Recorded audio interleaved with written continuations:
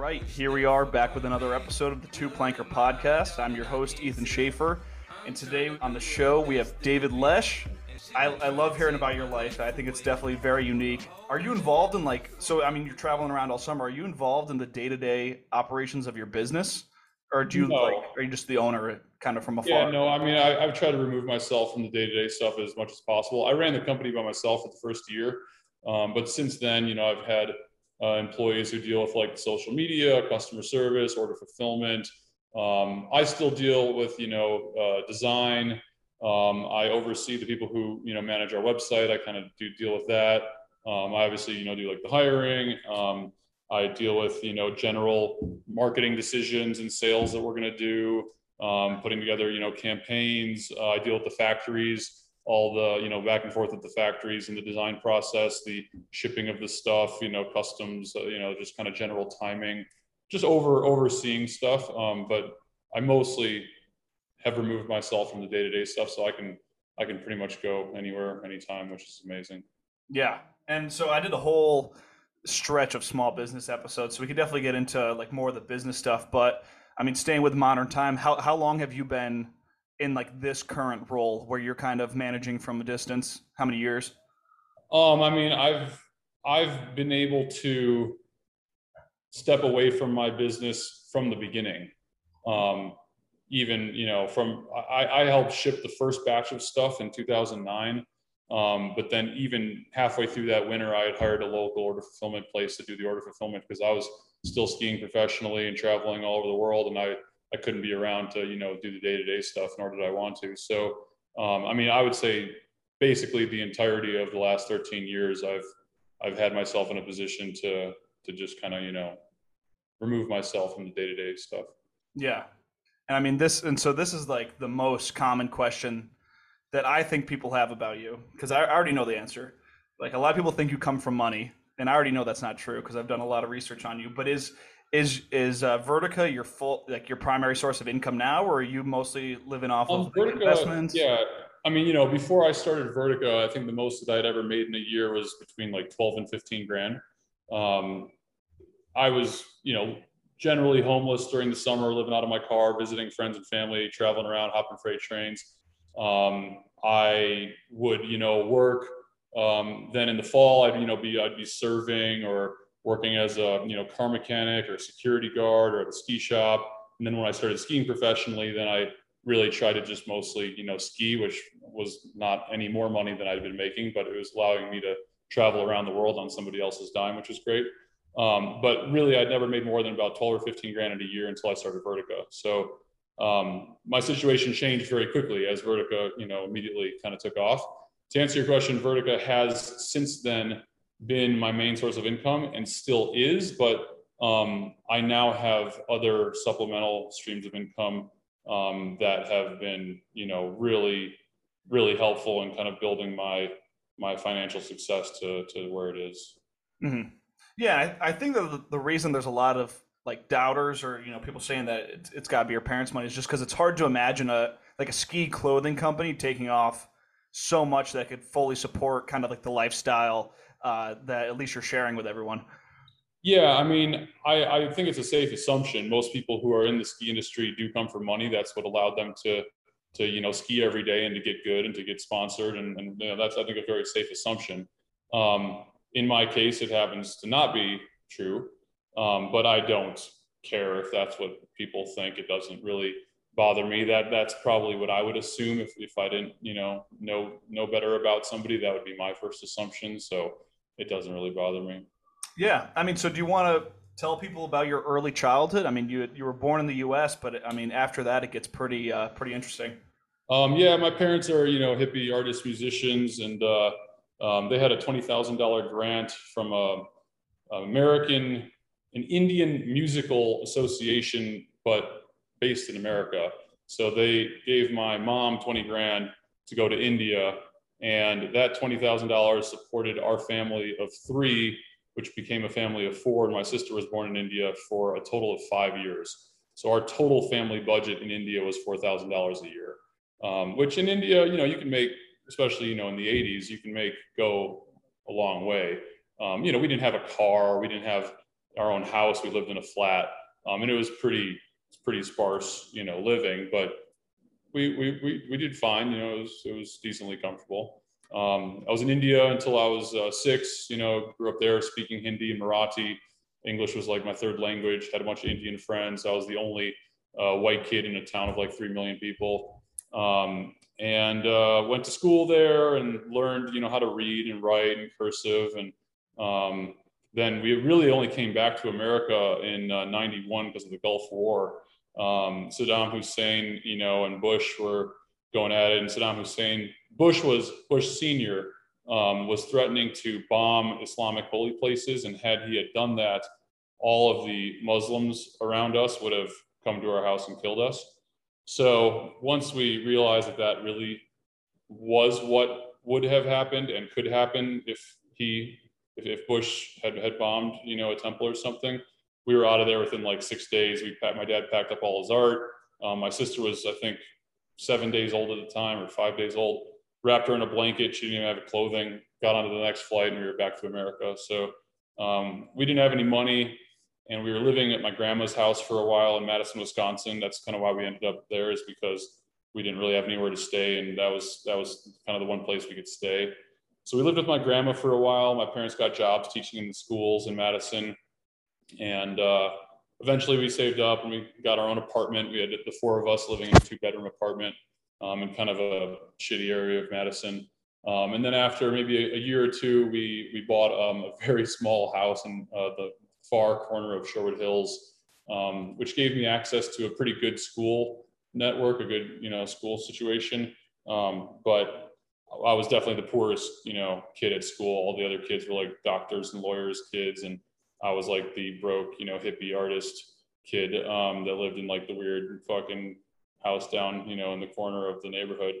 But it was an interesting childhood. I didn't really fit in. I was a blonde-haired, blue-eyed white boy who had just come from India. I was speaking English with a British Hindi accent. The kids didn't really know what to make of me. I didn't fit in. So I had a hard time, making friends, and also keep in mind that I had already been going to school for a couple of years. So, we were like playing with blocks and shit in kindergarten, and I was like reading, writing, cursive, math, the whole deal. So I was instantly bored with school, and I was, goofing off and fucking around. And I, was just not, school was never my jam. Yeah. When you were in India, did you realize like how fucked up the situation was when you guys had to leave like that, or were you just so young that you didn't No, really know? I was, 5, 6 years old. India was all I knew. India for me was home. I was not excited to go to America. I had no idea really what America was. It just was this faraway place that was unfamiliar to me, that my friends weren't there. I had all kinds of great friends in India. And so I was not excited to leave India. And of course, now I'm very glad that I didn't like grow up in India for the rest of my life. Yeah. So when you get to America, you're not fitting in for like 2 completely different reasons. First of all, like you're the new kid that doesn't really speak English, but you're also kind of I smarter than the spoke rest of the English. kids. I Oh, spoke okay. English. Sorry. Yeah. I spoke it with a strange accent. Uh-huh. And I think I lost the accent within probably 6 or 9 months. But in the beginning, I had a British Hindi accent. Yeah. I didn't fit in for sure. Yeah. From what I've heard from what you've said in other interviews, like it didn't really get much better in terms of like your behavior and anything after that, right? Like in terms of your Yeah. childhood. I think that I like kind of held it together for the most part through elementary school. In middle school, I just like, I wasn't like the cool kid. Like all the other kids got to go shopping at J.C. Penney and like had the new cool Nike shoes, and I had to go shopping at Goodwill and buy clothing that didn't fit me. And I just like wasn't, I just like was not the cool kid. And I just, I was kind of awkward, and I was bad at talking to girls, and I don't know, I was not where I wanted to be. All the other kids, they got to go on vacation to Aspen with their family and go skiing and do cool stuff. And like my parents, we didn't get to eat out. Like we didn't have a car for a while. Like you know, like our vacation was like going canoeing on the Wisconsin River, which is like all we ever did for any activity, birthdays, you know, holidays, whatever, is like canoeing and camping on the Wisconsin River, which was great. But like, you know, I wanted to like go places and do things. And so basically from, I mean, literally from the time I came back from India when I was 6 until I started skiing professionally, I did not travel anywhere outside of America.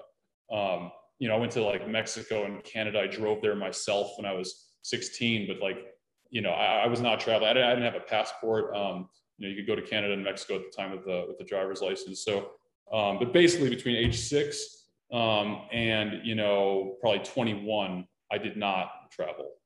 So as soon as I had the means to start traveling, I started doing a lot of it.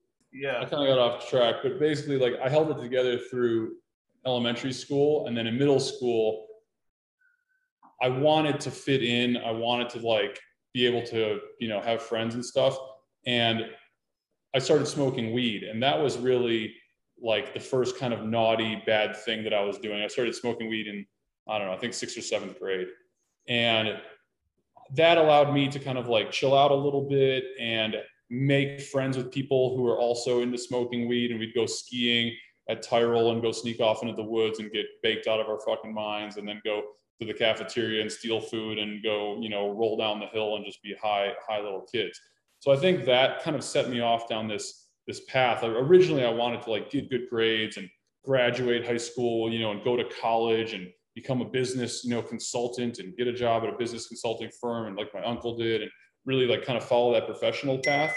And once I learned in elementary or in middle school that your middle school grades didn't matter, they don't count towards college, because my friend had an older brother who had just kind of, you know, gotten into high school, and he told us, yeah, you know, they don't even look at your middle school grades. And I was like, this is like a revelation to me. So I was like, oh, great. Like I'm going to fuck around during middle school, and then like I'll get it together in high school. Well, I had a lot of fun fucking around, and I made friends, and I was like, you know, kind of living a better life. And so when I got to high school, that sort of continued. I also did a bomb threat in 8th grade, and I got expelled. So I went to high school a quarter late. So that already set me off. I was known as like the bomb threat boy in high school. So that already set me off on this path in high school of like being a hooligan. So that sort of just, you know, stuck with me through high school. Yeah. I mean, did you feel like it was hard to shake that, or did you not even care about trying to shake that image? Yeah, I mean, I don't think I have shaken that, right? Like I still, to this day, get into trouble, and I'm in the news for, you know, posting whatever to my Instagram and pushing people's buttons and fucking around. So I don't think I've ever shaken it, but I definitely, you know, I had a lot of friends, some of which are dead or in jail now, who, you know, kind of went down that path of crime. You know, we were stealing cars and doing pretty complicated robberies and breaking into places and doing heists, and you know, it was great, it was fun, but I knew that it was not the path to go down in your adulthood. When you're a kid, you know, you go to juvie for a couple weeks and you get an ankle bracelet and they let you out and no big deal, you go back to high school. But when you're an adult, there's more serious consequences. And so I really told myself that I'd clean up when I was an adult. And I did for the most part, but old habits die hard, you know? And so I think that there is still kind of like that troublemaker side of me that probably is to blame for, you know, a lot of the things that I do, and, you know, the buttons that I push. Yeah, we'll get to current events later, but I mean, you definitely haven't continued on the track of stealing cars and No, committing at some robberies. point, Yeah. yeah, at some point in high school, like I was just, you know, a lot of bad things were happening to me. And I, at some point in high school, started kind of believing in karma. And I decided that I still wanted to keep kind of being a hooligan, but I wanted to do it in a way that wasn't going to affect individuals negatively. So before that, we were just like fucking people shit up left and right. And I think a lot of that karma, you know, really came back to haunt me. I had a lot of, you know, really bad stuff going on. But at some point, we decided we were only going to like rob large corporate organizations. So, you know, we were robbing like Circuit City and Best Buy and these like big kind of corporate companies that, you know, we didn't really care about. So at some point I started believing, what goes around comes around, and I started cleaning up my, my hooligan ways a little bit. Yeah. And so I just got to ask, since it kind of all originated with talking about your parents, like what were your parents, kind of peace loving hippies thinking watching their son get into all this trouble?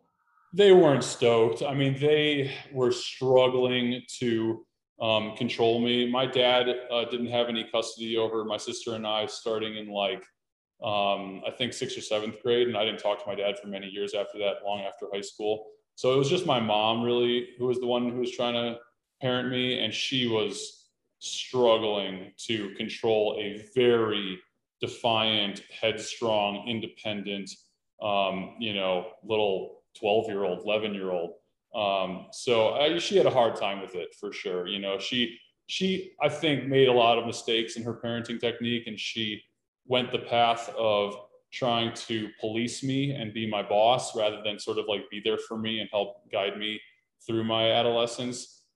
Which I think she understands now that she kind of made some missteps there. But it all worked out. I didn't kill myself. Regardless of how many cars I crashed and flipped and stole, and the crazy shit that I did, I managed to stay together in one piece, and I didn't end up in jail for the rest of my life. So, I think looking back on it, she would have done some things differently, but at the end of the day, it all turned out all right. Yeah, totally. So how did you end up getting into the world of skiing and deciding I'm gonna pursue that as a career? Basically, I played hockey and soccer starting in like elementary school. I played, I think, a total of 21 seasons of soccer and 7 years of hockey. And I went to state for both of them. I was on private, select, club teams, and I was decent. I wasn't like the greatest, but I was pretty good. I was definitely good enough to go play in high school, varsity high school. Um, but what I realized, so in the middle school we had these ski trips where you'd pay like some cheap amount of money, I don't know, 100, 200 bucks for the whole season. And on Friday nights, they'd bus you to the local hill that was open in the nighttime. And they were open till, I don't know, midnight or something. And you'd go ski all night long under the lights. And so they'd provide rentals and they'd provide lift tickets. And so that was how I originally, kind of started skiing. And I really liked it. I really enjoyed it. It was something that I could do with my friends that I didn't have a set schedule for. I didn't have to practice. I didn't have to show up at 6 a.m. and do drills. I could just, kind of do what I wanted to do. There was a lot of freedom in it. So I was immediately drawn to skiing, and I skied a lot through middle school, only on these ski trips, these 10 a year ski trips. So in high school, freshman year, I did a bomb threat. So in 8th grade, and I got expelled. So no matter what, I wasn't going to be playing high school sports, the first quarter or semester because I was expelled. I was not at school. So that combined with the fact that I knew that if you wanted to play high school sports, you had to go to class. And if you didn't go to class, they wouldn't let you play. And I had no intention of going to class. I wanted to skip school, work on cars, and smoke weed with my friends and go skiing. And so I made a decision that I would rather not try out for varsity sports. And I was just gonna ski because that was like something I could do. So in the summertime, I'd mountain bike. I was into like urban mountain biking and, kind of like freestyle mountain biking, which was a great thing for us to do all summer. And in the winter, I'd ski, which was great because I don't have to wake up at 5 a.m. and practice. I could just skip school. I'd go bum rides to Tyrol with my, older upperclassmen friends. It worked out perfectly. I could skip school and do what I wanted to do. And so the freshman year was the first year that I had my own skis and my own gear and a season pass to Tyrol. Could you give us a little bit of the 8th grade bomb threat story? I feel like I skipped right over that, and it's got a. Oh, I mean, yeah, I was already such a hooligan at that point. In 8th grade, there was this neighboring school, Cherokee, and they had a bomb threat every single day. The kids there were just like, I don't know, it's a little closer to ghetto, I guess, and they just were more hooligan-y. Cherokee had a bomb threat almost every single day that spring and the end of that year. And every day they'd take all the kids, they'd march them down to the local church for 2 hours while the fire department, looked for bombs in the building. They had to do it, I'm sure, for liability reasons. And so the kids would get to skip like half a day of school every day. And I was like, what the fuck? How come like we never get to do this? Like nobody here has the balls to do a bomb threat. So I did a bomb threat with my buddy. He ended up telling on me. And so, I got expelled for doing a bomb threat. Now that was actually how I learned to play golf was I was, out of school that whole summer and the quarter before and the quarter after. So I was out of school for many months. And so I'd sneak onto the second hole of the Odana golf course every day. And that's kind of how I learned to play golf. There you go. Yeah, I feel like I was considering just letting it slide and keeping with the timeline, but that's I wanted to dive into that. So Yeah, I mean, it obviously was a stupid thing to do, but it was successful. I was, hoping to miss some school, and I ended up missing quite a bit of school. yeah. So you got to go to school if you want to play sports. Skiing, you don't have to go to school. So you get out of high school, and from what I understand, you went to Portland of all places. What was the decision making? Like, what was your kind of, I mean, before you could explain your move, like, what was your view of skiing at the time? Were you tuned into like all the ski movies, ski magazines? Like, what was the extent of your knowledge of skiing? So I was obsessed with skiing. Every inch of my room in my basement at my mom's house was covered with magazines from Freeze. I don't know if Free Skier was a magazine yet, but at least Freeze magazine. This was like my freshman year was 1999.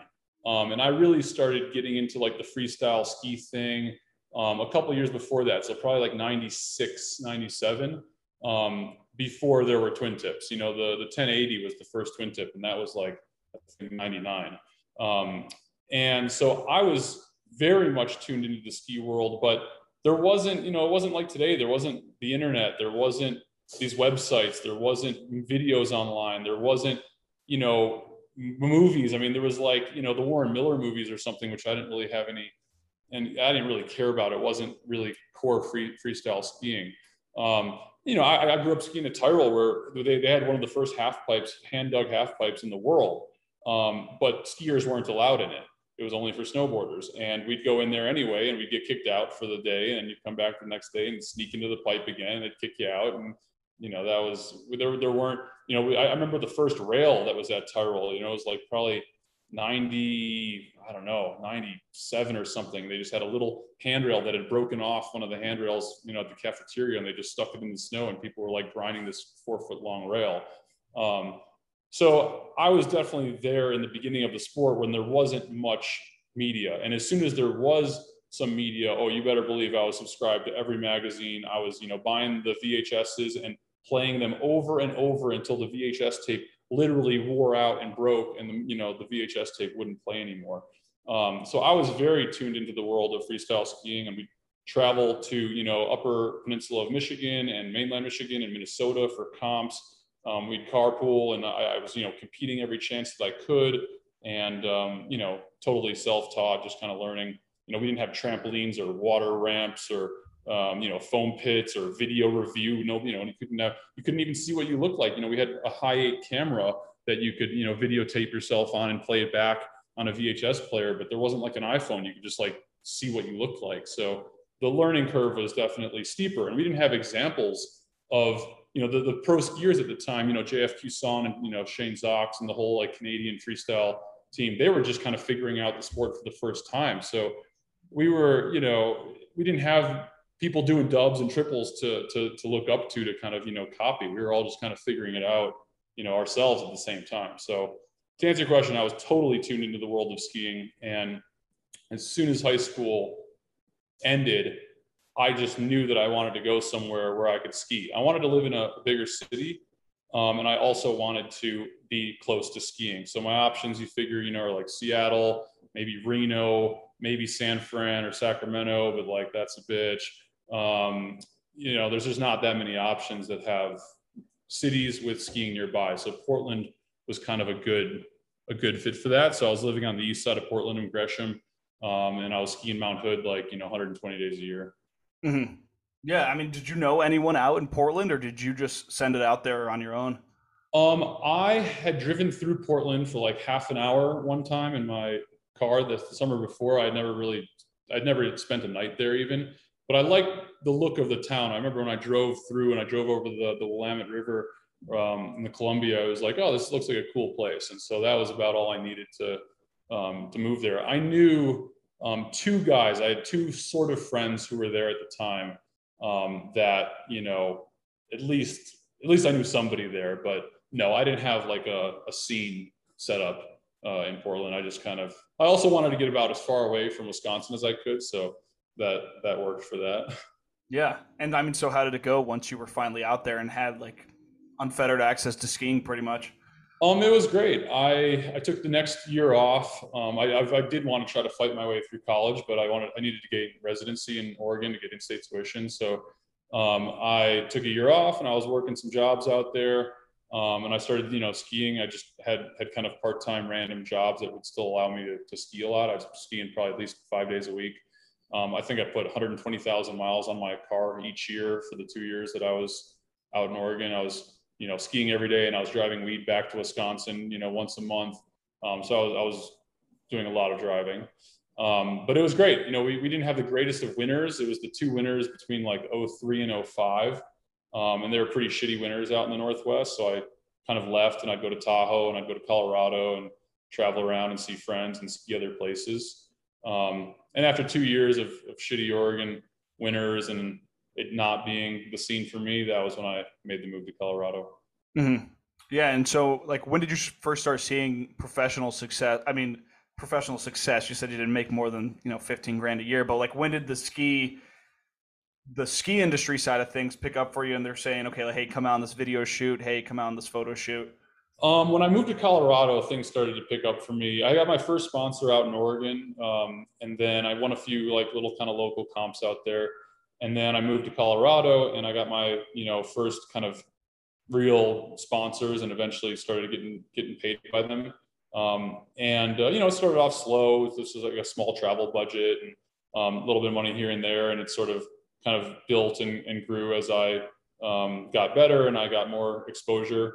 I started shooting with some local movie companies in Colorado, and then that kind of segued into shooting with Rage and Level One, and going on trips and shooting with some photographers in Europe, and spending some winters in New Zealand, and it just kind of grew from there. Mhm.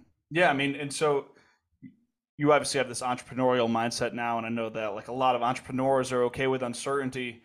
So at that time, were you thinking to yourself like, shit, the ski thing better work out or I'm screwed, or were you completely okay like just making it work, living super cheap, being okay with it? I never had any delusions of skiing being, a real career. I wasn't good enough. I wasn't good enough to be in the X Games, or the Olympics weren't a thing then. But I wasn't at the top level of the sport. I was hardworking, and I was a good, backcountry skier, and I could throw some tricks in the backcountry. And I was like a decent, well-rounded skier, but I was also a good handrail skier. That was kind of my forte, is I could grind any urban handrail. But I knew that I wasn't good enough to be, making real money doing it. So for me, I was just doing it because I loved skiing. And it was a way for me to kind of get paid to do what I love to do. And I also got to travel on somebody else's dime, which was great. But I had no delusions of it leading to any kind of an actual career. My plan in life was to just sort of, eke my way through school. I was going to a semester of college every year or two. I'd take a couple community college classes and get some more credits out of the way. And my plan was just to eventually graduate college, and then kind of, pursue some kind of a business career, some kind of consulting firm or something. Hmm. Yeah, so you were just like, all right, I'm just going to do the straight and narrow once I'm back in college and finishing. Yeah, I like somehow envisioned this like professional 9 to 5 life for myself, um, just because that's all that I knew. I didn't. This is before social media, and this is before fucking influencers and TikTokers and YouTubers, and this is like you got a job. Like my ski bumming was the most like non-traditional lifestyle and job that I could even fathom up. And now you got kids like, yeah, I'm gonna be like a TikToker for a living. Like like what the fuck? That was not a thing. I just figured that at some point I'd have to like get a job. Uh-huh. So that was my only vision for my life. Yeah. And when did that kind of illusion of you living a normal 9 to 5 life kind of disappear? I think, through my years of skiing professionally, it taught me that there's a way to structure your life that is non-traditional, that you don't have a boss, where you can work for multiple companies and have different contracts and, provide value to different, companies and people and make your own money, on the side here and there. And there's just, I think through the process of skiing professionally and, I was selling some photos, I was into photography, I was designing some websites, I was, doing some marketing and some just random stuff on the side. So I just kind of realized that there's a way to structure your life where you don't maybe have to work for the man or have a job. But I wasn't making all that much money, doing that stuff. So I figured at some point, if I really wanted to make money, I'd have to just like fucking bite the bullet and get a real job. So, and I've always wanted to, have money and do things with, with money. I wanted to, to travel and be able to do cool stuff. So I just figured at some point I would want money bad enough to where I would have to do the 9 to 5 thing. Hmm. Uh, and so when I started the company, um, that was really the first moment where I was like, oh, holy fuck, like this could be a thing, like I could, that this is maybe a new path in life, and it was. Hmm.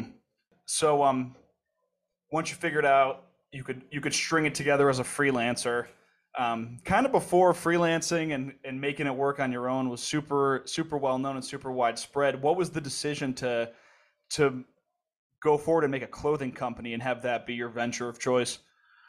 That was my only opportunity. I didn't have any money. I didn't have any credit. I didn't have credit cards. I didn't have investors. I didn't have rich parents. I didn't have a trust fund. I had no other opportunity to start a company, and I was just sick of the outerwear sponsors that I had at the time. They weren't letting me get involved. They weren't letting me design the stuff that I wanted to wear, and I was really thirsty for business. I really just wanted to sink my teeth into something. And so that spring of 2009, my girlfriend at the time was like, well, why don't you just do it yourself? Why don't you just start your own company? And it almost took like somebody else saying it for it to maybe be like a possibility. And so I just started, 10, 12, 14, 16 hours a day, just sending emails and making calls and, just doing research. And I didn't know shit about clothing. I mean, I wear the same thing every single day. I don't love shopping. I don't buy clothing. I don't really care what I wear. And so I just had to teach myself about fabrics and construction. And I knew what I knew about ski clothing because I've been skiing for, decades, and I knew what features I wanted and I knew how I wanted it to fit. I knew about ski clothing. But and in clothing in general, I didn't care about or have, and I still don't. But it was really just my only opportunity to start anything myself. And so I figured I could kind of leverage my connections and reputation in the ski industry to launch a clothing brand and then use the money from the pre-orders to pay for the production, which is what I ultimately ended up doing. And it worked out. And the stuff was in high enough demand at the time, and there was no other. There was Saga barely by a year or two before me making the stuff. But besides that, there weren't really any other companies making tall, bright, technical ski clothing with like a bunch of features. So kids were willing to pre-order it and give me $500 in the summertime and get the gear in December or January or whatever it was. So that was my only ability to start a company with no money. And so, what year are we talking for that? This is so my first idea of starting the brand would have been like May of 2009. I was 23 at the time, and then I turned 24 that summer. And then I was homeless that whole summer. I was living in my girlfriend's parents' basement in Oregon, and I was going to try to ski hood that summer, but I couldn't afford lift tickets or a pass. My car was broken down. I couldn't fix it, so we were borrowing her parents' like '85 Volvo, and we were just like living in her parents' house. They were feeding us, and I was totally broke. I ended up threatening some of my sponsors from the year before. They owed me collectively about $2,000. And so I threatened to sue them if they didn't pay me the $2,000. and they coughed up the money, and that $2,000 was what I used to start Vertica. Yeah, so I like a lot of the small business episodes I've been doing. It's a lot of people that figure it out on their own, watch YouTube videos, maybe kind of look at what other companies are doing. Like, what were your resources at the time for actually figuring out like how the hell to manufacture clothes and My get it out only to the resource, masses? my only resource was the internet. Hmm.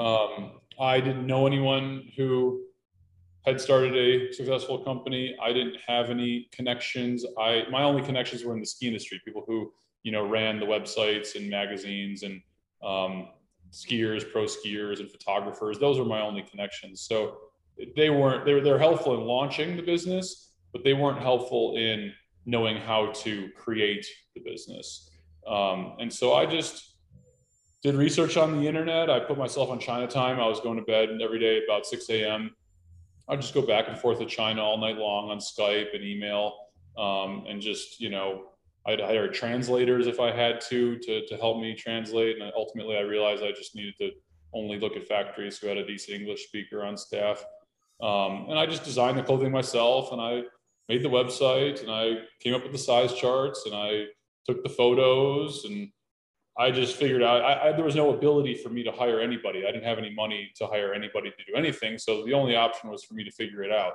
And I didn't know shit about building a website. I didn't know anything about product photography. I didn't know anything about, I knew something about marketing just from my years of skiing for my sponsors. So I was kind of helping market their companies. But social media was hardly a thing. Facebook had just kind of, started up, and I was not on Facebook yet.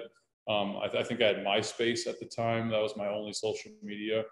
So it was definitely a different world. I mean, there was enough on the internet where I could figure stuff out. There definitely wasn't as much information on the internet as there is now, and as many tutorials and courses and that kind of stuff. But there was enough for me to figure it out. From the decision to start this venture up until whenever, when it became, okay, I'm going to pursue this as my main gig, how long was that? Like, from decision to actually act to, this So is somewhat successful. the timeline was, first concept of starting Vertica was May of 2009. Went to Oregon within a couple weeks of that. I was in Oregon that whole summer. It took me about 3.5 months to start the company. That included everything through samples, prototyping, website launch, everything. I moved back to Boulder, Colorado that fall, and I was actually in school full time that fall at CU. I was taking, I think, 14 credits, 15 credits. And so I launched the company in, I think, like August-ish, sometime maybe in August, in Boulder. When I was back in Boulder, I was living in a 1-bedroom apartment with my girlfriend on the hill. I was working as a server at a breakfast and lunch place, and I was going to school. And so from conception to launch was, I think, around maybe 3.5, maybe 4 months. And within 2 days, I made more money in the first 2 days of launching Vertica than I'd made in the previous year of my life. And so, to answer your question, it was immediate. I thought it was going to take years to kind of gain momentum. I thought I was going to, continue kind of down my path of skiing professionally, and maybe, I'd wear the gear and I'd have some of my pro skier friends wear the gear, and then after a couple of years, it would sort of gain some momentum and get some traction, and then kids would start wanting it, and it would take a while. But it was like overnight. I had my friends at the different websites and magazines post press releases. Pro skier David Lesh starts outerwear brand, and the sales just came in. I mean, it was literally instant. So I actually did finish that semester of school. I obviously never went back, but I did finish that semester of school because I thought, the company's not going to work out. Something's going to go wrong with it. It's going to collapse. This is not going to be enough to support me. But very, very quickly, I realized, okay, this is like a thing. And this is definitely what I should be kind of putting my time and energy into. And so almost immediately, I started focusing more on my company and less on my skiing career. So I still did get paid to ski for, some years after that, but that was not my focus anymore. I was not concerned with squeezing, money out of my sponsors that didn't have any. I was better off spending that time and energy working on my own company and growing my own company. And so that's what I did. Mm-hmm. Yeah, I mean, so we opened up this whole thing with talking about what you've been doing this summer and basically what you've been doing for the past, a decade. Um, when you look back on that decision to start the company, like, was there ever any moment where you were planning on like, okay, like after you committed that you said, maybe this isn't for me? Like, did you have any second thoughts once you got on that train, or was that over? Because obviously it changed your life. Absolutely not. I didn't have any delusions of it succeeding. I didn't tell anyone I was starting a company. I didn't tell my friends. I didn't tell my family. My dad, I think, knew. I had asked my mom and dad for $500 to help me start the company, and they both told me no. So they knew at least that I was going to try to start a company. But it's like I was 23 at the time. Every fucking moron college kids start some quote unquote clothing company. They go buy t-shirt blanks and hat blanks and they get them embroidered, screen printed down the street. And like, they've got a quote unquote clothing brand, So I just didn't want to be one of these kids who pretends that they've got a company. I had a buddy who I was friends with in high school who pretended to start a clothing company. And he was just selling weed, and he was just basically using it, the weed money to create this clothing company. And no one ever bought a single fucking thing. It was just a total farce. And it was just kind of a joke, like between our group of friends, he was like pretending to have this clothing company. And it was just like such a joke. It wasn't a thing. I just didn't want to be that. I wanted, like, if it succeeded, great, but I didn't want to be a public failure. So I didn't tell anyone. So as soon as it did actually succeed and it became a thing, yeah, there were after some years after that, there was a couple hard years. There was mistakes that I made, and the company was not doing well at one point, and I was, really financially against the ropes. So there were times there where I considered maybe it would go under, but I was certainly committed to doing everything that I could to make sure that it succeeded. So I at no point was I ever like, oh, maybe this isn't for me. I mean, that was my only thing. There was nothing. I didn't have anything to fall back on. I didn't. If Vertica didn't work out, like, I was going to have to go get a fucking job. So you better believe I did anything that had to be done to make sure that Vertica, succeeded. Yeah. And if it didn't succeed, obviously you just said that, your plan was to go get a straight job. Do you think that you would have found your way back to starting your own company, or For sure. do you think you had? Oh yeah. I mean, once you have that lifestyle, and that freedom, it's very hard to go back. I would have not done well in a corporate environment. It would have been it would have been a tough pill to swallow. If I had to show up to an office and go work in a cubicle and have a boss, like, that would have been really fucking devastating. Mm-hmm. Yeah, and I think once you have a taste of it, that it's even once you have a taste of freedom, it's even harder to give into it. Maybe if you went straight from high school to doing that, right, it totally, would have been easier. But 100%, yeah, no, it would have been really shitty. And at some point, I remember realizing, in the beginning of the company, I kind of thought, well, if this doesn't work out, like, I'm fucked. I have nothing else to fall back on. I'm gonna have to, like, go get a job or do something, And that would have been, at that point I'd become a pilot, so maybe I could have, like, gone into, flying commercially, which would have been fine, but, like, the money wouldn't have been great, and, like, wouldn't have been what I wanted to do as a career.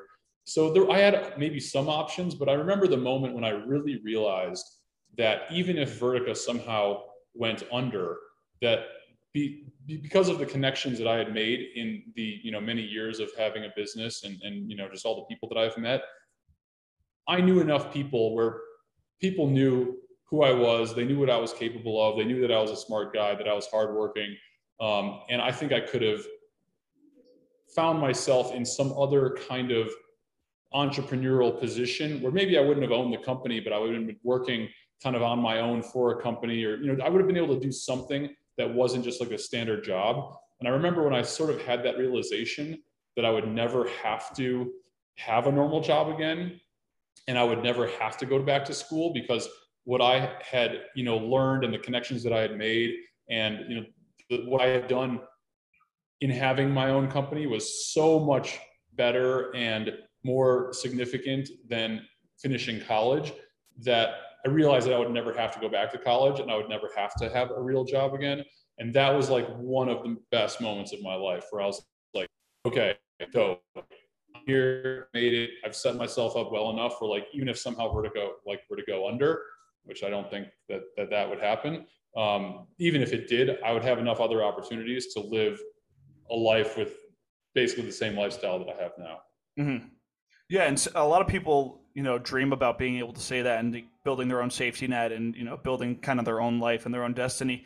Do you think that everyone's built for it, or does it take someone with a certain stomach to be able to go through that Oh, uncertainty and have it fuck themselves? no, dude. People, they think, oh yeah, wouldn't that be nice to like, not have a boss and start your own company? And they see me on social media traveling around the world and partying and flying airplanes and hanging out with all these girls and doing whatever the fuck I want. There's no way that 90% of these people would be able to stomach the risk and stress that goes into starting and running and growing your own business. They just, it's not like, running a little mom and pop coffee shop. You're managing, an international brand and the image of that brand. And, it's just, there's major money at play, and you've got employees and you've got, liability, and you're getting sued, and, there's just like stuff going on. It's not just like this carefree thing. And at this point I have, fine-tuned it into a very, very efficient, well-oiled machine that is very, for the most part, hands-off and stress-free. At any moment, shit can go haywire, right? Like I could lose an entire shipment. My fucking container could fall off a ship on the way from China. And like that would derail, my company to at least some extent. It wouldn't put it under, but it would be like a shitty thing. There's always bad stuff that can happen, but I think I've got it now to the point where it's very manageable and stable and self-sufficient and easy. But that takes a long time to get it there. And to get it there, I don't think most people have the work ethic and the ability to stomach that amount of risk, in the interim to make that happen. Mm-hmm. Do you think it helped that you started when you're young? You're 23, you don't really have any responsibilities, or people are relying on you. Was that a big element of it? So I think the main thing is I didn't have anything to lose. Most times when people start a company, they have to take on debt. They have to take out, loans. They have to have investors. They have to. There's real risk involved. For me, there was no risk involved because I didn't have anything. My risk was $2,000, and that $2,000, even at the time when that was my only money, I knew in the scheme of life that was not a lot of money. And so my only risk was my image, was my reputation. Because if I failed publicly, if the company didn't really succeed, then people in the industry would be like, oh yeah, remember when like David Lesh tried to start that outerwear brand? And it was, so my only risk was really my reputation. And even that, it would have been manageable. There's other pro skiers who have tried to start brands and they haven't really like become a thing. So I didn't have anything to lose. I don't think the age didn't really matter that much. I mean, if right now I didn't have anything to lose, I would, and I've started multiple other companies, since then. And these companies, nothing really bad would have happened if they didn't work out. So that was the main thing. Is I think it's just I didn't have anything to lose. Yeah, yeah, and just calling back again to the beginning, like a lot of people have a hard time believing this lifestyle is just supported off of like the business that you built. So the money that you made from it, obviously some of it goes into lifestyle, but where have you reinvested that money? Has it all gone back into Vertica, or did you, traditional investments, new businesses? Like where are you putting all the profit? I mean, most of it's been from Vertica. The money that I've made from Vertica, I think in the beginning I was not smart with, but since then I think I've learned a lot and I've gotten a lot smarter with my investments. In 2015, I started a hoverboard brand called Nitwit that did pretty well for about a year until people didn't want the hoverboards anymore.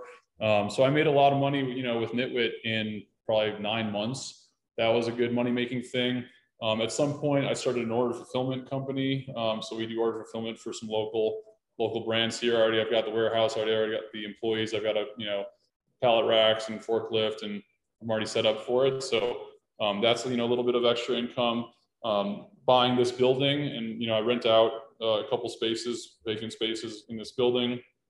That was a good money making investment. I've got some other properties that I've invested in. I've got 2 hangars, a short-term rental in Breckenridge, and I'm kind of in the process of buying more real estate. I invested in crypto when that was a thing. I just, if I think I can make a buck, I generally will try to. I've bought and sold some snowmobiles.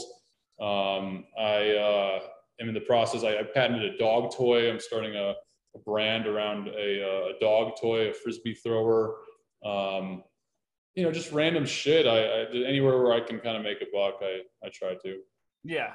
And I mean, this was one of the reasons I wanted you to come on, is because a lot of the articles, I do a ton of research before these, and a lot of the articles I read, you'll set the record straight, and then people in the comments will still be like, oh yeah, he's lying. His parents definitely tossed it. It's like, it just doesn't make, like, no matter how many times you say it, people are still like, oh yeah, no, his parents definitely gave him some money here and there, and they definitely funded this. So that's why I wanted to see the other business side of you.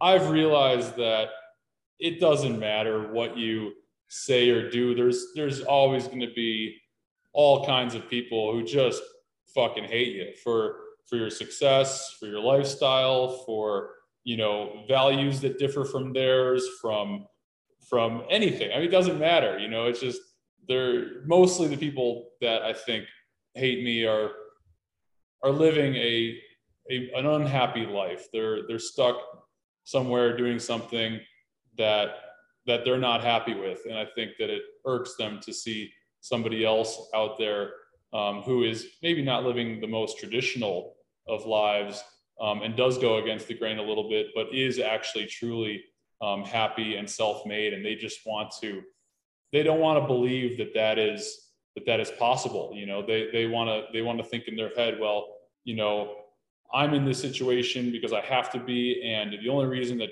he's in maybe a better situation is because it was gifted to him. So that somehow makes them feel better about their choices or their life that they've created for themselves. And people are welcome to say and do whatever the fuck they want. I'm out here living the greatest life that I can live. So I don't really. Yeah.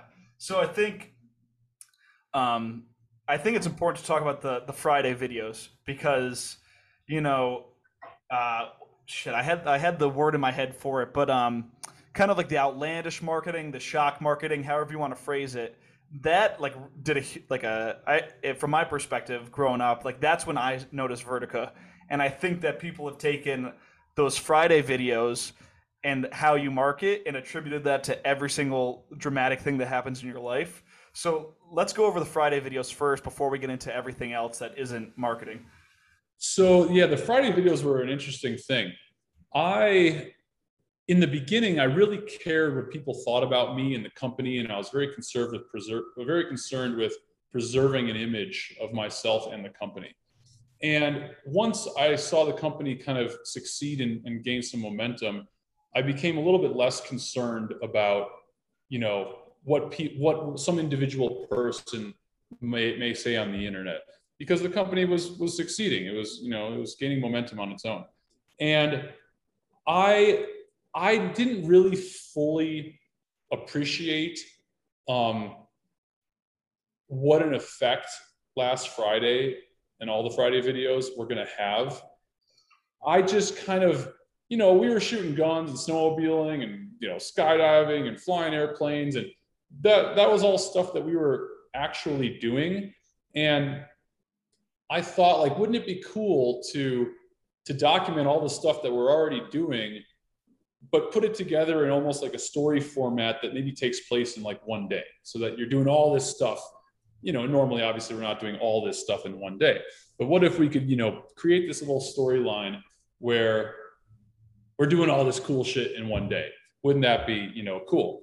Because all these ski movies that have ever been made, they're so one-dimensional. It's like, it's just skiing to music. There's no there's no like plot, there's nothing interesting that happens, there's no other cool shit going on. It's like just skiing to music. And I'm like, well, we're doing all this other cool stuff. Like, let's combine it all into a video and like put it out there. So when we put it out there and it just, like broke the internet, I didn't really, yeah, I didn't anticipate that. And for a second, when we were receiving, death threats and hate mail from around the world, I got fired from my coaching. We all got fired from our coaching jobs. We got kicked out of CU campus. We were really, it was a lot of stuff happened in a very short amount of time. I had the cops pulling me over, 5 times in 5 days in Breckenridge and questioning me. And I mean, it was like really an extreme reaction to this video that we put out. And for a little bit, people on the internet were like, you've ruined your company, and yeah, good job, moron. Like, that's the end of Vertica, and like, good riddance, and blah blah blah. And I was like, I don't know, maybe they're right. Like, I don't, what the fuck do I know? Like, maybe this is the end of my company. So for a while, I was concerned, and when I saw the company, not go under, and there were a lot of people who really responded to it very positively, and who really loved the video, and who kind of, saw that we weren't taking ourselves seriously. Some people thought that we were like totally serious about it. But some people were able to kind of see the, the humor in it and whatever. And so I just, at some point, I remember I was faced with a choice, and I could have taken the video down and sort of like apologized, or I could own it and just really go 10 times harder in the future. And so that's what I did. I created the apology video, which was just kind of like a fuck you to the world. And then I created, this Friday and next Friday, and, all the other videos that we've made. And each one we've just tried to kind of like, go harder and show people that, we really don't give a fuck. Yeah. So for anyone that is not familiar with the video, it's basically just a video of you and your guys doing crazy shit, shooting guns, I think chasing a moose at one point, drifting your cars, blah blah blah. And as you said, everyone had a huge reaction to it, an complete overreaction. But I think that set the stage for now. Like, when something crazy happens to you and you start filming it, they think, oh, here he goes making another one of these videos. Like when you crash your plane, for example, everyone's saying, oh, this is just a continuation of what he was doing with those videos. Yeah, what I've realized is that, because of the internet now, everything that you do, it kind of creates this narrative, it creates this timeline. And so anytime you do anything, they'll do an internet search on you, and they'll go back however long they can find stuff on you on the internet, and they'll kind of create this narrative. And whether or not this narrative is accurate or even exists at all, is neither here nor there. These news sources, they don't give a fuck. They just want, the next clickbait driven news piece. So it sort of creates this narrative, and then they, work off of that. And then the headlines say, public scofflaw David Lesh, or, it just sort of sets in motion this image that you maybe never really intended for it to be the case. But once it was the case, I was trying to do my best to capitalize on it. Yeah. So do you want to give people the story of you? You survived a plane crash, is just the only way to put it. Like, so do you want to give a breakdown of what happened with that, and kind of the backlash afterwards of the people, thinking that it was intentional? Yeah. So part of it was like a year before, coincidentally enough, we did an April Fool's Day press release on newschoolers.com that said that I had crashed my airplane smuggling drugs in Mexico, and I was being held by a Mexican drug cartel, and we had this terrible photo that went along with it that somehow people bought into. Anyway, so some people actually thought that I had crashed my plane with that, and then after a while they realized it was, April Fool's Day, and they figured out maybe it wasn't real. But some people still thought it was real after the fact. They'd search it and see it. And so then a year later, I bought, a new airplane, and it had an engine failure over the coast of California, and I put it into the ocean, was fine, got rescued by the Coast Guard. And so all the media sources, all the news stations around the world picked it up. And the first round of news stories was, oh my God, this pilot, survives plane crash, yada, yada, yada. But then a day later, they started doing research and they're like, oh, well, he faked this plane crash in Mexico, and maybe this is also staged. And look at all these crazy videos that he made for publicity, and he owns this clothing company, and oh, he must be doing this to promote his clothing company. And so this this whole thing became a thing. So then I had a whole second round of interviews with all these news stations around the world for that. So I did all those interviews, and I try to dispel any myth of me actually doing this on purpose, which would have been fucking insane. And what really is interesting now is however many years later, that fucking Trevor Jacobs guy actually crashed his fucking airplane on purpose as a publicity stunt. And I think, he's kind of in like the snowboard world. And I have to believe that whether or not he thought I did it on purpose or not, I have to believe that he saw the amount of media attention that I got from that. And I have to believe that I'm some of the reason that he decided to, buy that shitty little airplane and fucking crash it on purpose in the desert. Yeah. I mean, did that rehash any of the rumors again? Like, were people reaching back out to you? Hey, this guy just did this, and you did this hypothetically years ago. But when he crashed his plane and it was all over the news, a lot of the news articles did reference my plane crash in there because there was obviously a lot of parallels. Mm-hmm. Yeah, I think what a lot of people got hung up on with your plane crash was that you pulled out your phone and started recording.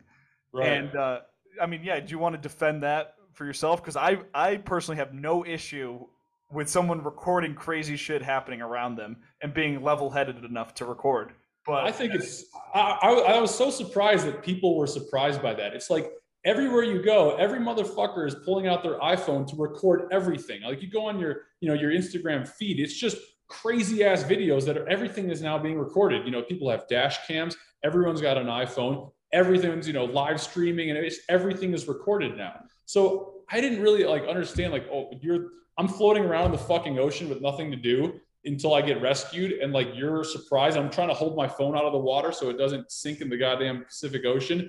And you're surprised that I took my phone and had the wherewithal to record it. What the fuck else am I going to do? I'm sitting around for 45 minutes, freezing my ass off, keeping my phone out of the water. The thing might as well be recording. I think mostly the people who were surprised by that were an older generation that just is not used to having a camera on them all the time and pulling out and recording stuff.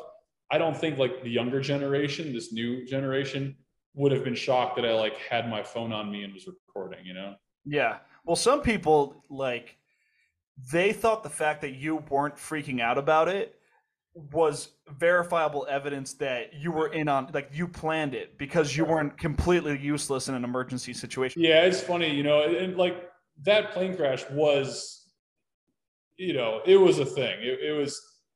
It definitely was a gnarly thing to go through, but I'm an extreme athlete. I've almost killed myself however many times. I mean, I've done crazy, gnarly shit on purpose. And this was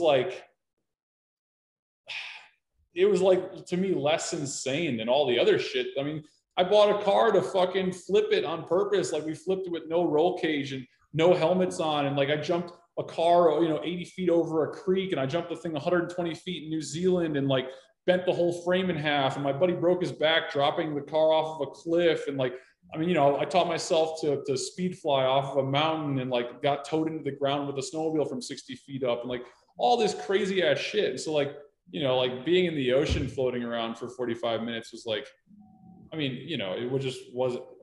I wasn't freaking out to the extent that I couldn't use my phone. I'm a pilot. You learn to handle emergency situations being calm or you die.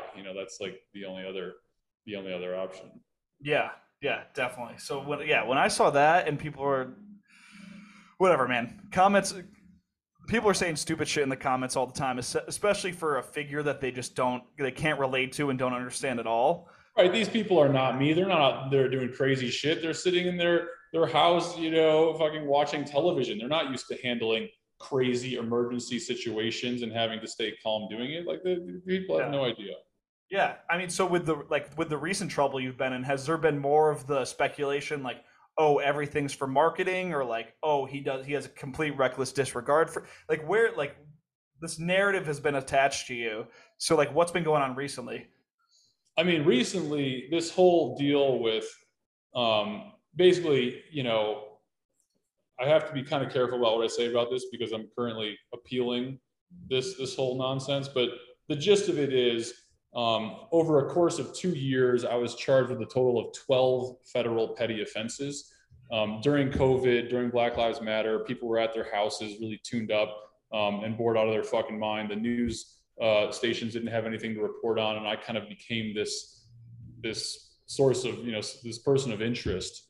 And so basically, the gist of it is I was charged with 12 crimes with no evidence at all besides my Instagram posts. They dropped 10 out of these 12 charges because they were ridiculous with absolutely no proof.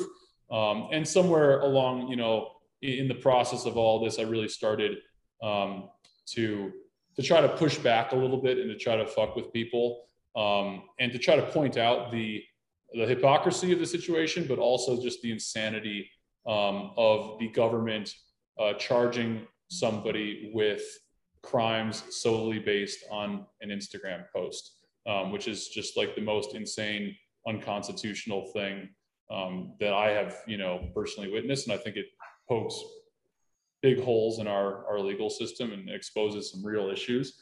And so that's why I've kind of been determined to see this through to the end. And we're currently, appealing it. And it's been an interesting process. It's been now 3 years in the making. And at this point, I don't really have anything to lose. I'm not going to jail. There's nothing bad that's going to happen to me. So at this point, it's just kind of something interesting for me to do and to kind of fight back a little bit. Yeah, and I think it like kind of harkens back when you released Friday, and all it's just a video. At the end of the day, it was just a video. You didn't hurt anybody in Friday. I mean, potentially besides yourselves, but you get fired from your job and you get let go as a coach, and now mob rule on the internet is making you get prosecuted by the government. So it's just like it's very similar. In last Friday we were shooting guns out of the car, and they thought that we were like in neighborhoods, like fucking drive-by shooting style, like letting off rounds into these houses. And it's like, what the fuck? Like, no, dude. Like, did you ever get a complaint of like people shooting guns in Breckenridge, or like did anyone have a bullet come through their window? Like, we weren't just like driving around shooting guns into houses. Like, what the fuck are you talking about? But it was the same kind of a thing where they were, they didn't charge me with anything because they didn't have any evidence, obviously, but they were trying to charge me with crimes. They were, pulling me over and they were questioning me and the whole deal. They were questioning my friends, and they were doing everything they could do to try to trump up some charges. But it was the same kind of deal where they were really looking to prosecute somebody solely based on something they posted to the internet with no other evidence at all, and no complaints, nothing. It's just like the same thing with all these Instagram pictures that I posted. There was obviously no witnesses, there was no complaints, there was no property damage, there was nothing that was done to anyone or anything besides my picture that I posted to the internet. And that's just a crazy fucking slippery slope when the government starts going after people for pictures they post to the internet. Or I mean, it's going to get even worse with deep fakes. You superimpose somebody's face onto them committing a crime, and then there's there's a video on the internet of you doing this. It must be real. Yeah, it's insane. The whole thing is insane. Yeah, with how easy image manipulation is now, with how easy Photoshop is, and the ability to edit video and all this stuff. It's like you can't just charge people with crimes from what they post to the internet. Like, you have to. There should be something that happened in the real world. Somebody should say, hey, this person fucking did this, or there should be some evidence before you just go charging people with crimes. Mm-hmm. Yeah. So I mean, I gotta ask, like, why troll people with a photo of you on the log of Hanging Lake and like shitting into Maroon? Like what do you gain from it? Especially with all this trouble that's come from it.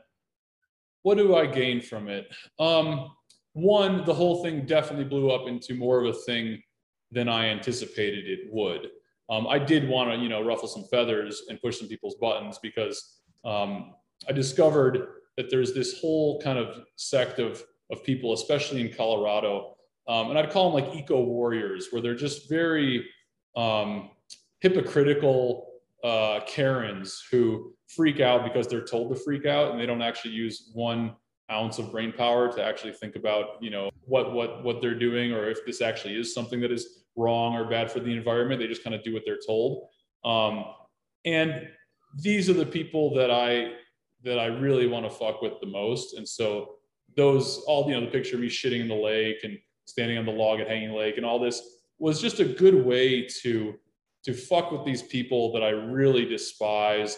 And in the process, just kind of do something interesting, just, I don't know, like it was the middle of like COVID, nothing was going on, like travel wasn't really a thing. I just, my employee and I kind of cooked up this whole scheme, during that time. We just kind of thought it was just a funny way to fuck with people and get some free publicity and just do something interesting, basically. And it definitely turned into more of a thing than we thought it would. But it was an interesting, wild ride. I don't know. And it's not done yet. I mean, there's still, we'll see what happens, with the appeal. But I don't know. It was just kind of something to do. Yeah. It's yeah. I mean, you definitely got more than you bargained for. But I think that making content to ruffle feathers, like I don't think that's, you end up with a felony for that, or I don't even know if that was on the table, but still. No, it's not a felony. They're federal charges, but they're petty offenses. It's like if you didn't pick up your dog shit at a national park or something. It's just a petty offense. Mm-hmm. I think a lot of it came from my friend Dan Bilzerian, who he really ruffles people's feathers, and he's made a very successful living for himself being this person who's very controversial. And I think that he's done a very good job at poking people and pushing buttons and being someone of interest that people talk about, and love him or hate him, they talk about him and they know who he is. And he's been able to really monetize that and capitalize on the fame that he's created for himself. And so I realized in my years of friendship, I think with him, that any press is good press. And as long as you're not out there, kidnapping children and murdering baby seals, like it will be okay. As long as you're not actually doing horrible things out in the world. What is he doing? He's fucking a bunch of chicks and like traveling around and, living his life. What am I doing? I'm posting pictures of me shitting in a fucking lake or standing on a log. Like I'm not, it's nothing. So if you're able to get a reaction from people out of such, insignificant things, then it's a good way to, to promote yourself or your brand, or just kind of get some interest going. Yeah. Well, I mean, environmentalists like to attack, so some people say, oh, it's just content, whatever. And, I definitely subscribe to that to some degree. But then some people say that you're like, actually like, you hate the environment, you don't care at all. And, like, for example, with the snowmobile off a jump at Vail, they're like, oh, I don't know the exact lines, and I'm sure they've been directed towards you, so I think you know them better. But they were somehow arguing that you riding a snowmobile at a place where there's cats driving around all the time, like somehow you're doing something that's worse than the typical operations of a ski resort. The whole thing is so fucking ridiculous and so funny. And what's crazy about it is that when the news tells people to be upset, they get upset. They don't think, oh, okay, is this actually something bad? They just do exactly what they're told. And that was part of what was so concerning during COVID, is people just did as they were told. They were told to stay in their house. They were told to wear a mask. They were told to get the vaccine. They were told to do all this stuff, and they just fucking did it. And I just thought that Americans were a little bit more free thinking than that. And I think COVID exposed just how, robotic and manipulated everyone is in this country. And I was just another kind of example of them being able to just easily be manipulated by the news. What's been really interesting is just recently, Vail, Keystone actually, specifically, they got permission from the Forest Service to put in another lift. They're going to plow down some more forest and put it in a lift. Well, in the process of doing this, they bulldozed an entire road that was not authorized, and they got caught doing it. And so now this was in the news. I post a picture to the internet harming no one. I get charged with 12 federal petty offenses. Keystone, the same place where I supposedly jumped a snowmobile, plows a fucking road in with a bulldozer, unauthorized. There's no charges filed.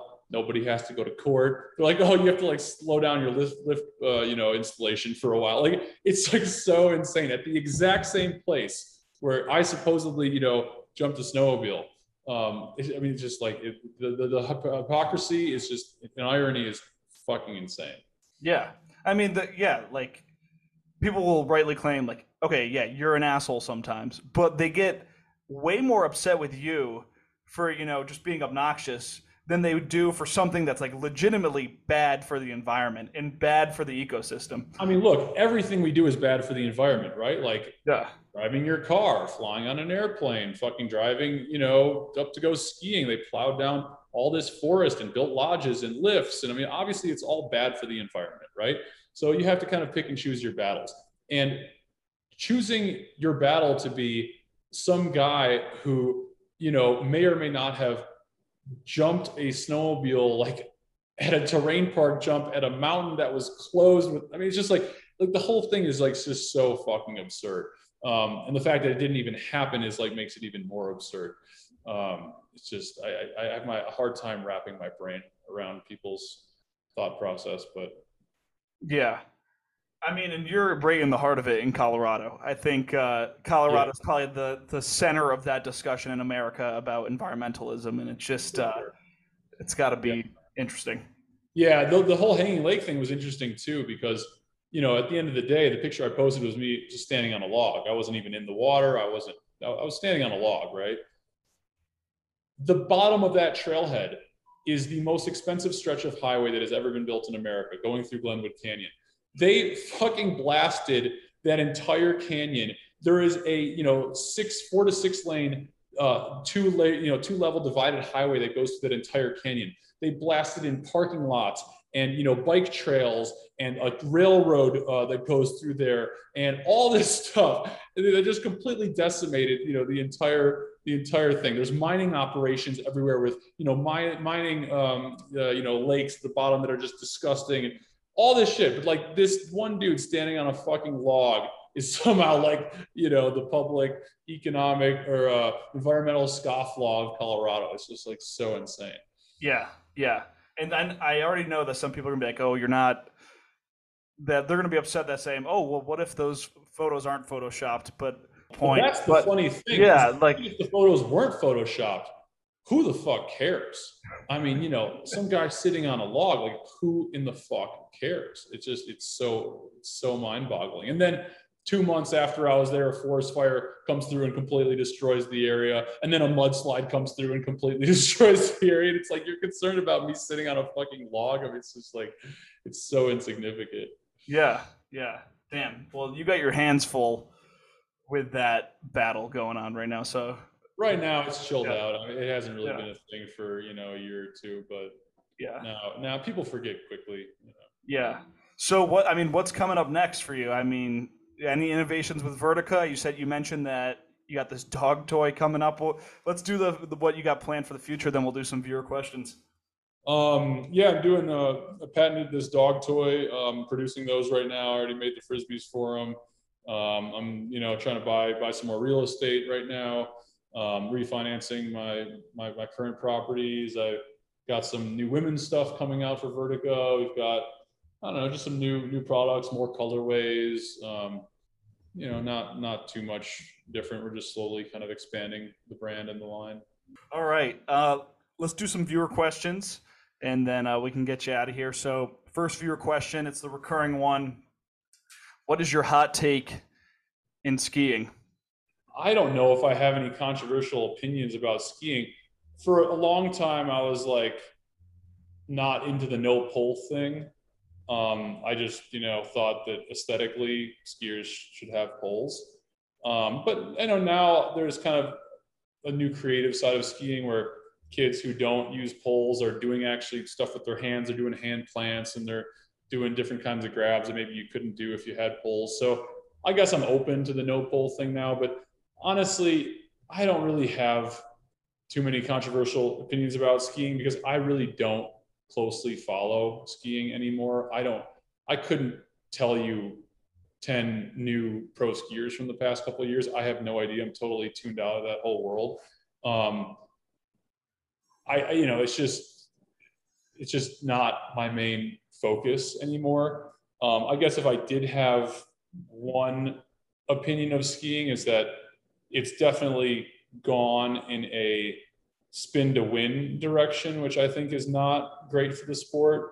The sport, I think, really, the name style is in the sport, right? Freestyle skiing. I think style has to remain a big part of the sport. And I think like people like Henrik Arlo are, very key in pushing that style aspect of the sport. And I'd like to see more people that are more focused on style and less focused on spin to win. Yeah, there you have it. All right, Emmett Davis. He's the founder of Vishnu Skis. I don't know how close you follow small businesses in skiing.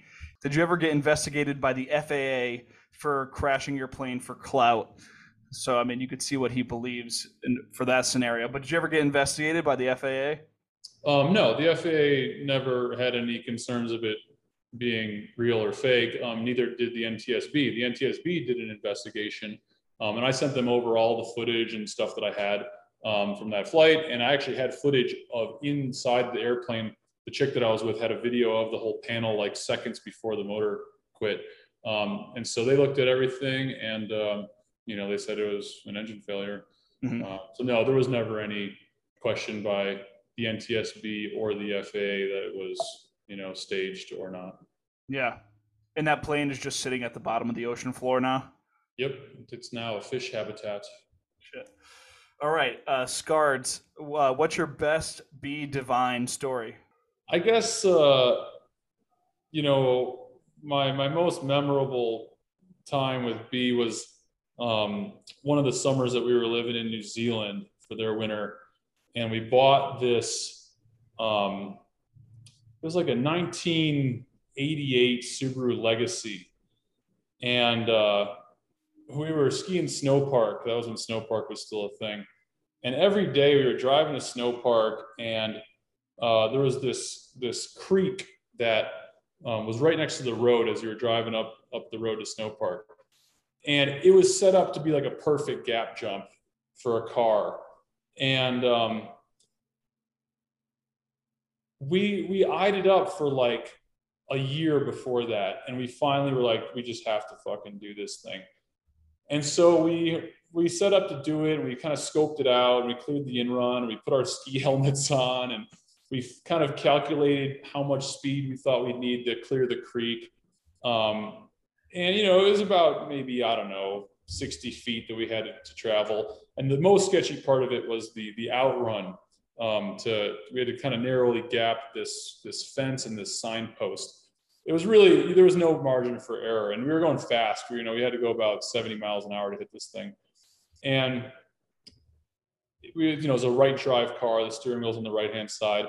And while we were setting this up, a whole crowd of people had formed.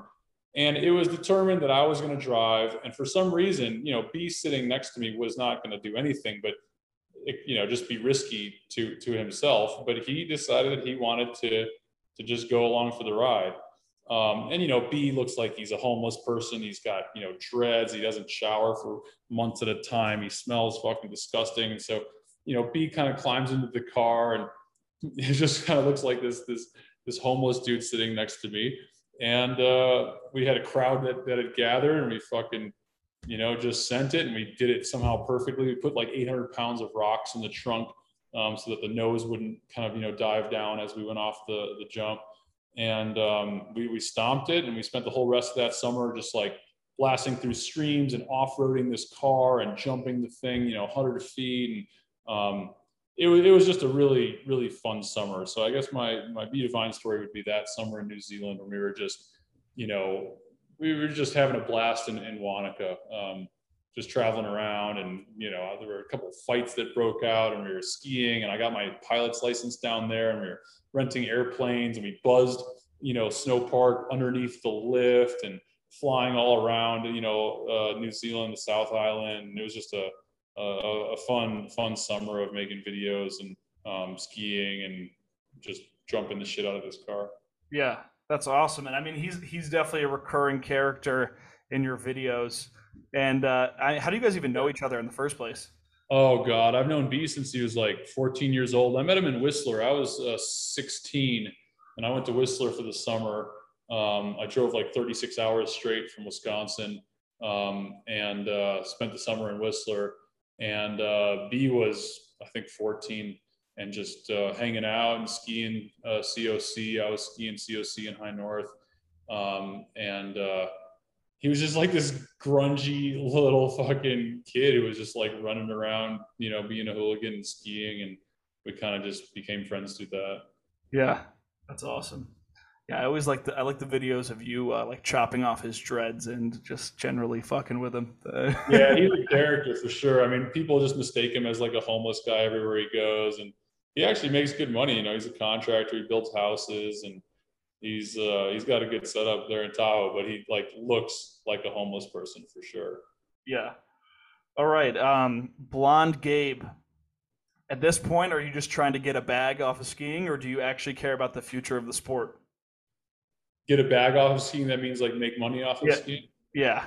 Yeah, I mean, I care about the sport. I definitely care about my life and happiness more than I care about skiing as a sport. But no, I absolutely care about skiing. I still ski a lot, and I want to continue to push myself in my skiing, and I care about the sport, but definitely not as much as I used to. I'm not as tuned into it as I used to be. Yeah. Do you think that it's worth pursuing a career as a professional skier? Like somebody that was like kind of your level of skiing, or maybe slightly, somewhere where you're good but you're not the best in the field. Like, is it worth pursuing it as a career? Even if you're the best in the field, I would not pursue it for financial reasons. I mean, you're risking your life. You're going to destroy your fucking body, which you don't care about when you're 20, but when you're 60 and you've blown apart your knees and broken your back or your neck, or like you're gonna feel it when you're older for sure. So I would caution anyone from pursuing it unless they just really fucking love it and they want to do that no matter what. The only reason to pursue skiing would be is if even if it wasn't a profession, you would still be out there doing all the same shit. But to pursue it for financial reasons would not be smart. There you have it. All right, Ankilla, what's your favorite ski beef you've ever had? So what's the best rivalry you've had with someone in skiing? I mean, I guess really the only thing that comes to mind is I remember as a kid really growing up with Tanner Hall kind of introducing like the gorilla skis, the thug style of skiing. And I remember just being like so jealous of Tanner Hall and just like hating him so much because he was this like wannabe thug, like gangster. And I really just fucking hated the guy for absolutely no reason. And later on, him and I became friends, and it was an interesting process to kind of actually meet him, in real life and see what he's actually like. And it gave me a lot more insight into, why he is the way that he is. And but for a while, I really vehemently hated Tanner Hall for absolutely no reason. That I did not expect that answer at all. That is such a random person to to bring up, but I love that. Yeah, that's a good answer. All right, the Caruso. What is your relationship like with Level One Productions and Josh Berman? Oh God. Um, um, you know, That's such a loaded question. A lot of people in the industry are not big fans of Josh Berman, for I think a lot of good reasons. I have had my own personal experiences with him that, were both good and bad. I don't think that he's a bad guy. I have nothing against the guy, honestly, at this point. I don't hold on to that kind of beef. I'm very much glad that I am not him. And I can see why people have had negative experiences with him. But I myself don't have anything against the guy. And I wish him nothing but the best. We could leave it at that, unless you want to get into specifics about why people might dislike him. He I think can be described as a ruthless businessman who has sacrificed personal and business relationships for the sake of making money. And he's definitely rubbed some people the wrong way. That being said, I'm sure people say the same thing about me. So, it's whatever. You got to take everything with a grain of salt, and you just have to kind of go based on your personal experiences with someone, and people who have an opinion of somebody that they haven't met or know nothing about or know very little about. It just doesn't mean anything. Yeah. I think that might have been a callback. I think I was listening to a different interview where you mentioned that I think maybe you filmed with them for one movie and it didn't go so great. I think that's maybe the origin of that question. Yeah, I mean, he was sort of known for exploiting a lot of young skiers who were just coming up and kind of milking their sponsors or giving them sponsors, milking their sponsors for whatever money that he could, and then just kind of using people and then disposing of them. That I think was most skiers' complaint with him, but there's also other people in the industry who, they had their own business dealings with him that I think didn't go very well. Yeah, that's interesting. All right, last question, Grant Harris. What is your advice for young entrepreneurs? My, I guess, advice would be to, if you see a hole in a market, if you see a product or service that is not being met or being met well, to plug that hole and be prepared to work harder than you ever worked in your life to make that work. And if that does not work, to try something else. The people who are entrepreneurs who are successful generally don't just start Facebook and then that's the end of it.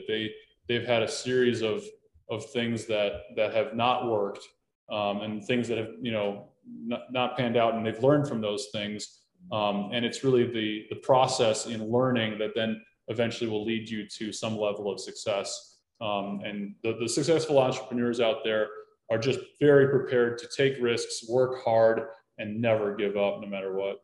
Mm-hmm. Yeah, I think that's some solid advice. A lot of the other guys we've talked to that, their business has been going on over a decade.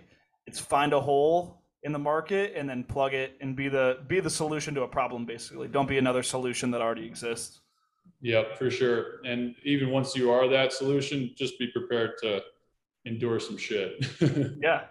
Cool. David, thanks so much for your time, man. I appreciate it. I know that you're all over the place. Happy to catch you before you go to Italy. And you want to plug anything before I let you go? Where can people find you? You can find me on Instagram, David Lesh, Lesh. You can find Vertica on Instagram, Virtika, or vertica.com. And buy some gear. You'll love it.